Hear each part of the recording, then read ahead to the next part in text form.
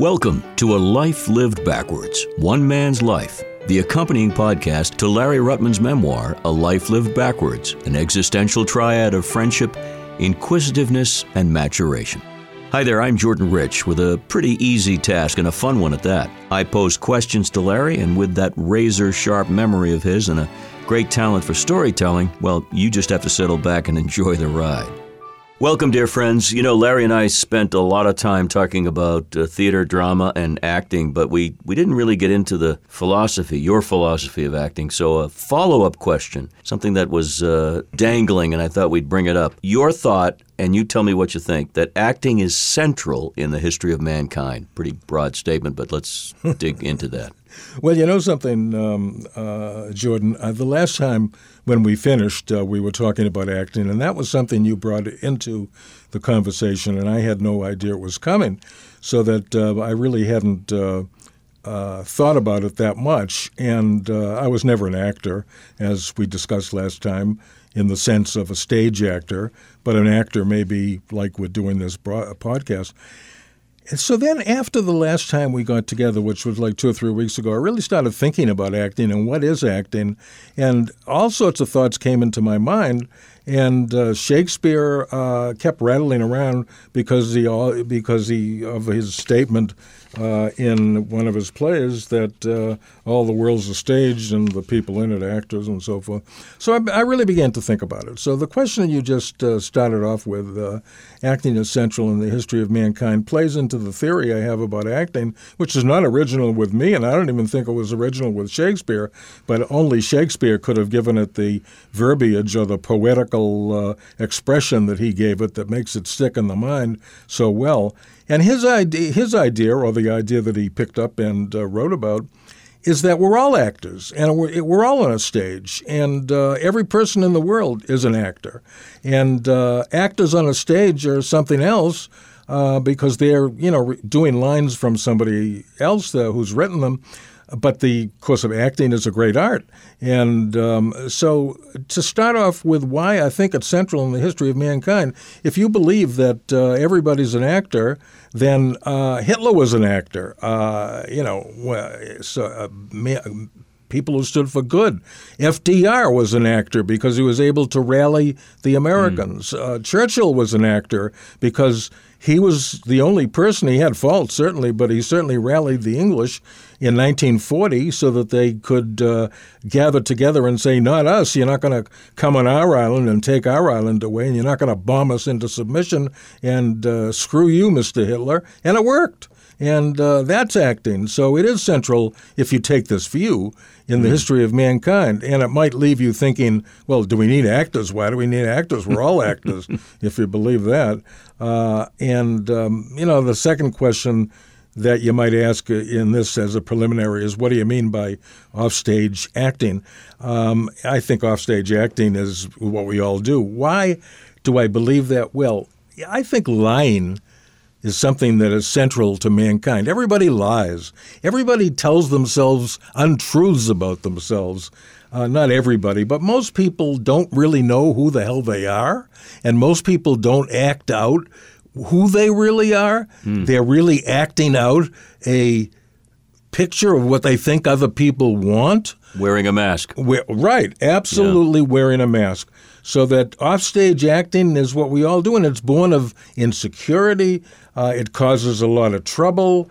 And if, on the other hand, you have to wonder what the world would be like if everybody said what they thought and they weren't acting. But, there are people who have an element of, I don't know what you would call it, confidence in what they do. They're unafraid, and they do less acting than other people. But everybody acts.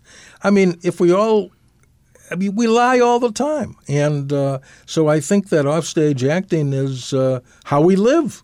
That's how the world goes round. So go ahead. Just going to interject here. You being an attorney for most of your adult life, I mean, if there isn't a better example of theatrical presentation when you're trying to either defend or prosecute. Yeah, absolutely. The one thing you have to watch out for in a situation like that is you don't want to get in the way of your client's case, and you don't want to. It shouldn't be I, me, and I'm acting, and look at me and what a great actor I am. On the other hand, if you have some talent for expression and you have some talent for persuasion, you want to use that in your client's defense or whatever it is you're doing for your client, because judges are human beings, and I've seen it many times. They have one point of view about the case, and if you go along with that point of view, you're dead.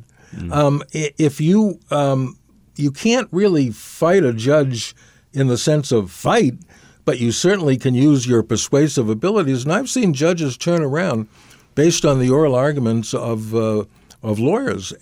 There's no question about that. So that, yes, I think lawyers do that all the time. What do you think about those in the world around us who are acting the stereotype? In other words, the boss who acts like a hard-nosed boss who doesn't give an inch, or the teacher who acts in a certain way, or any profession. There's a certain mold that people sort of find themselves in, and they may not even know it consciously, but they're acting in that way. Do you agree with that? Yeah, I agree with that, because I think if they were not acting and going along with who they really are, instead of being nasty in certain situations, they might be nice.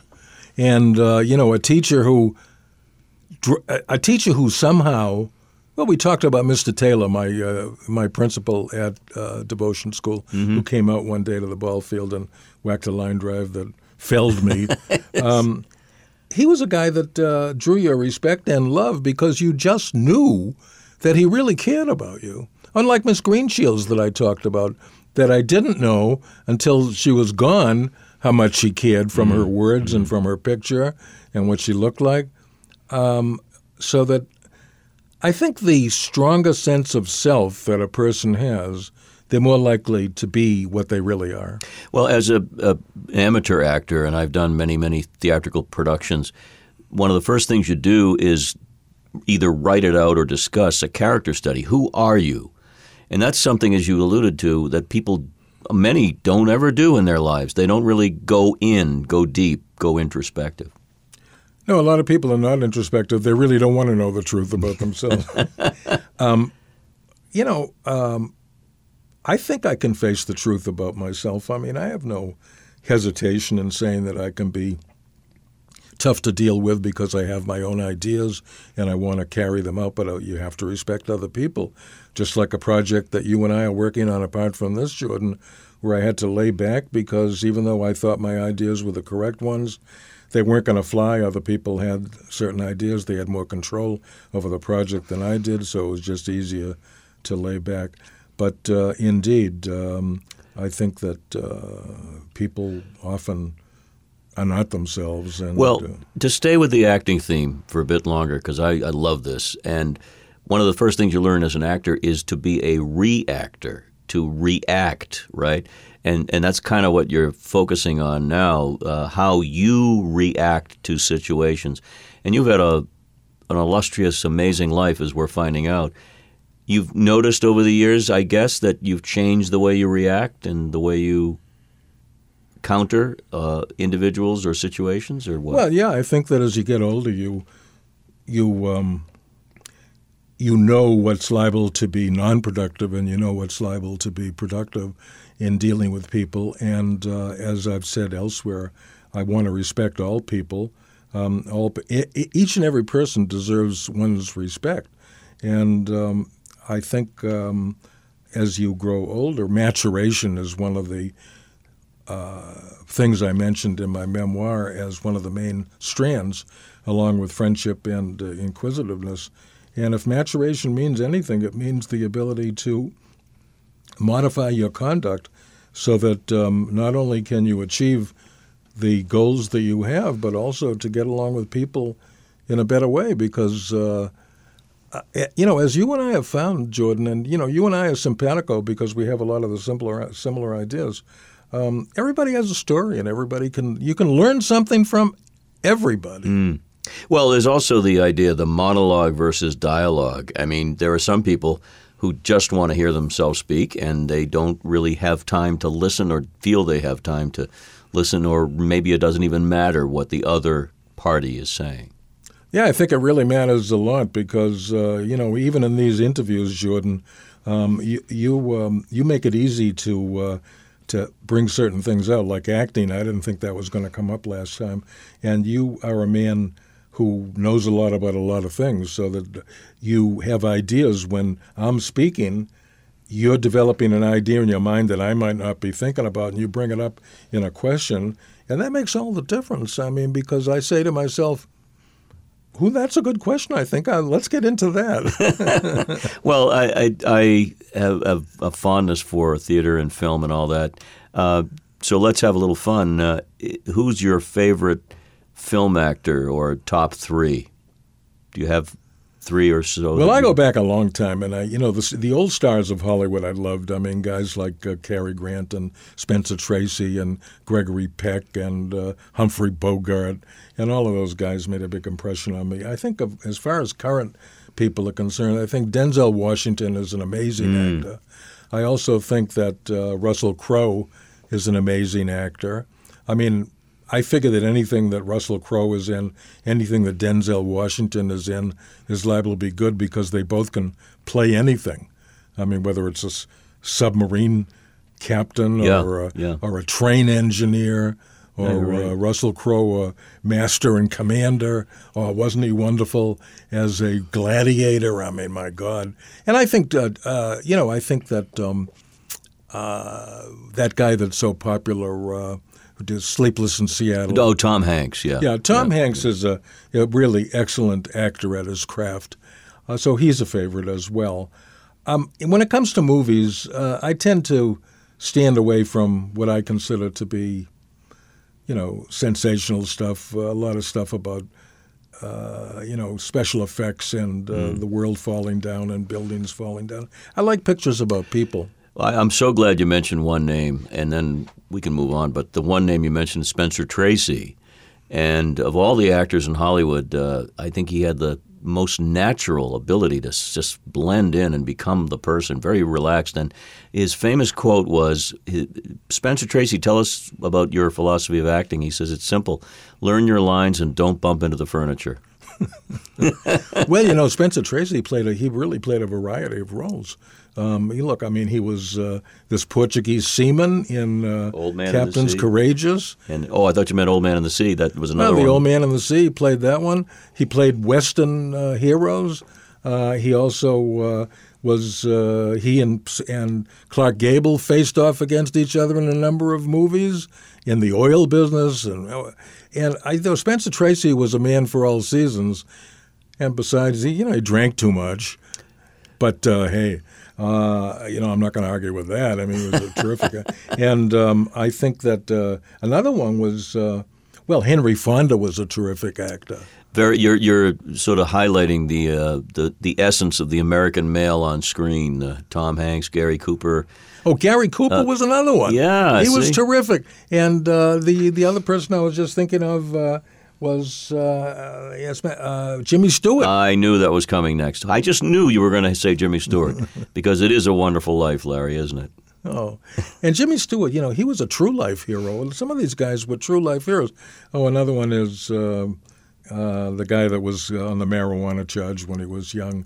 Robert Mitchum. Yeah, he's a great actor. Fantastic. Well, you've mentioned some of my favorites, too, and I'm sure a lot of our listeners to the podcast are agreeing. Yeah, these guys were they were very masculine and believable in hero roles. And I think that's a key connection to this whole thing. They were believable because there was a sense of authenticity in what they were doing. But look at Jimmy Stewart. He became a general in the Air Force. I mean, when you talk about Republicans these days, there are Trump Republicans and there are Republicans. Now, there's nothing wrong with being a Republican. I mean, it's a perfectly, I may be a Democrat, but, Republicans like Abraham Lincoln and other Republicans in our own time who were great people who believed in the individual's ability to realize his best talents and so forth, and to be free and have his own choices, not have government make choices for them. It's all arguable,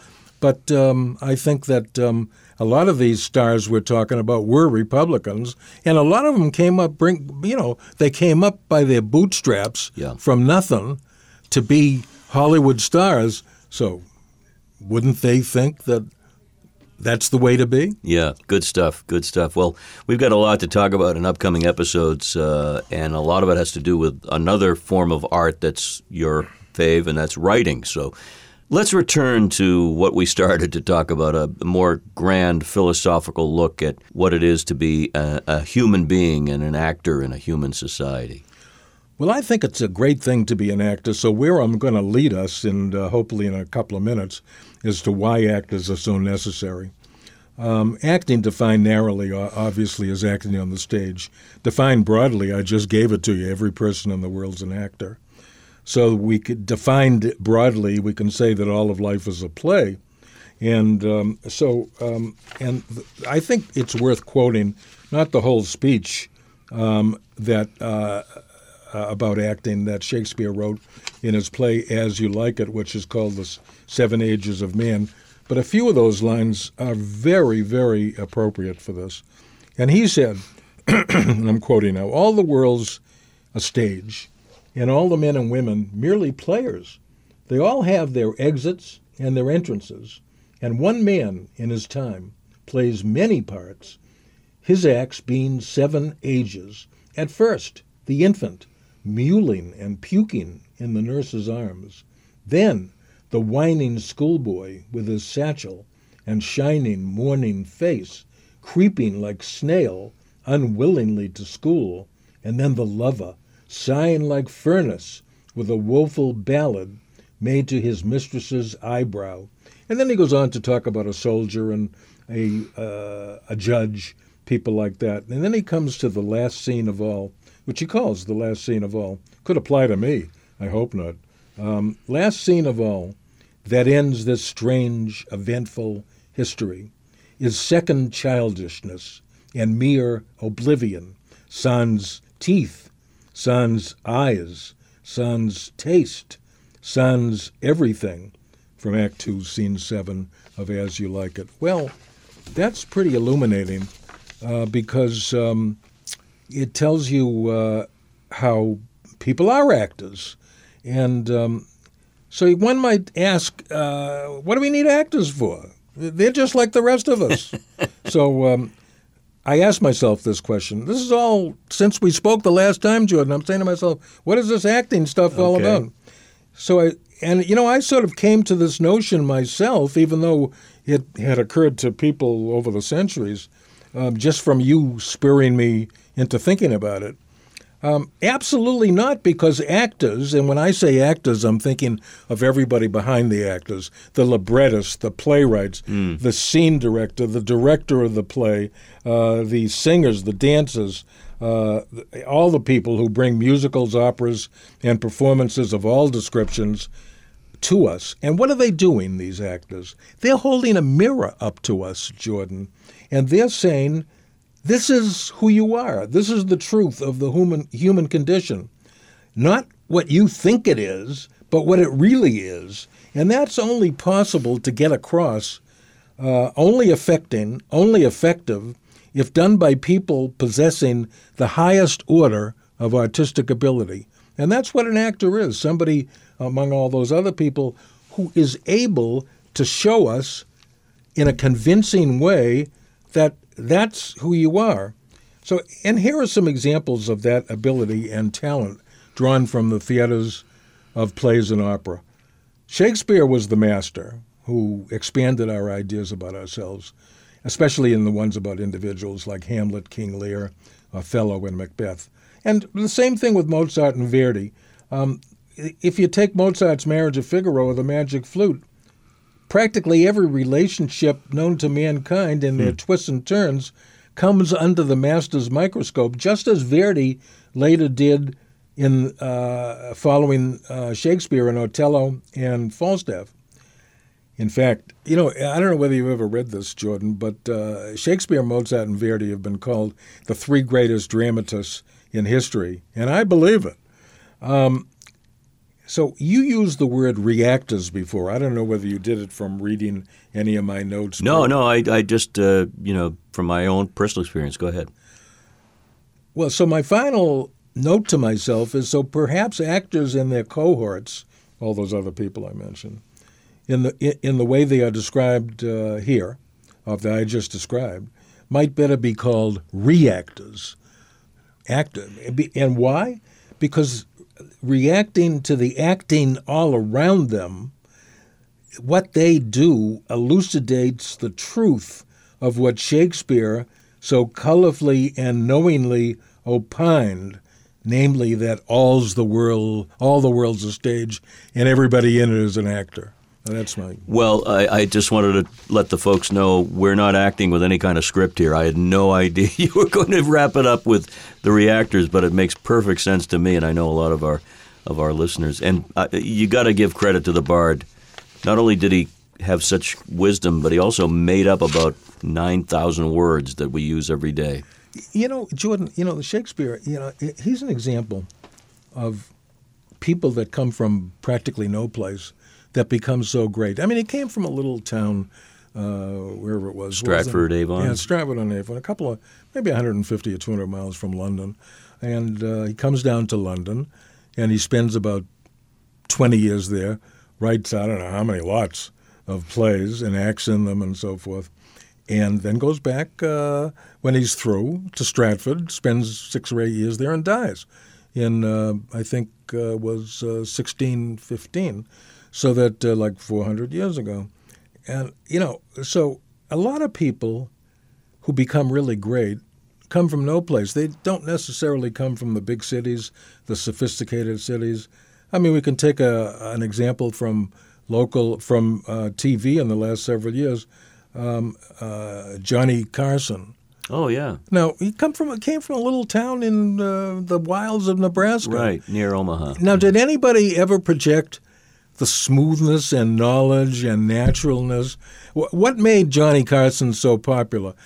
Well, he understood people and he could relate to people so easily, so that he's just one example. I mean, we have lots of people that came from no place. Look, Lincoln came from the wilds of Illinois or Kentucky. Harry Truman, another example. Look, nobody gave Harry Truman a chance to be anything, and he was one of the great presidents. And FDR didn't let him in on anything. That's right. I mean, he had to find out from other people after FDR died all about the project to develop the atomic bomb. So I just think it's, hey, listen, you came from a little town. I came from a little town. You came from a slightly bigger town. But it's fascinating, Larry, and thanks for sharing. I particularly love this topic, and you came up with some brilliant views that I think are very well-founded. Well, yeah, let me ask you, do you agree with that point of view? Or? I do. I do agree that, particularly when we talked about stereotypes and people's thought process and how they should act based on what they see around them, and a lot of it is based on what they see on a screen or on a stage. I think of Willy Loman in The Great Death of a Salesman. That was us up there. So many people. That's why we relate to Arthur Miller. Arthur Miller was fantastic. He was smart enough to marry Marilyn Monroe. Yeah. I would say that I would say that when it comes to acting, many parts are interpreted differently by different actors. I mean, Hamlet is one thing in the hands of one person, and somebody else in the hands of Richard Burton, so what the actor brings his own experience, of course, as a human being, and injects it into the particular character. I mean, I would venture to say that certain very famous characters in drama or plays or opera come across differently depending on who's doing the part. Absolutely, and what time frame the part is placed in, and so forth and so on. Wow, this was a mover and a shaker. I really enjoyed chatting with you about this, and we have so many other things to talk about, so we will return with another great podcast with the one and only Larry Ruttman. You may take a bow, sir. This has been A Life Lived Backwards, One Man's Life, the accompanying podcast to Larry Ruttman's memoir, A Life Lived Backwards, an existential triad of friendship, inquisitiveness, and maturation. You can subscribe and download this podcast, available on all podcast platforms. For information on Larry, his books, lectures, and much more, visit the website LarryRuttman.com. Also check out the extensive Larry Ruttman page on Wikipedia. This is Jordan Rich inviting you to join us again next time as Larry shares more stories about friendship, inquisitiveness, and maturation on A Life Lived Backwards, One Man's Life.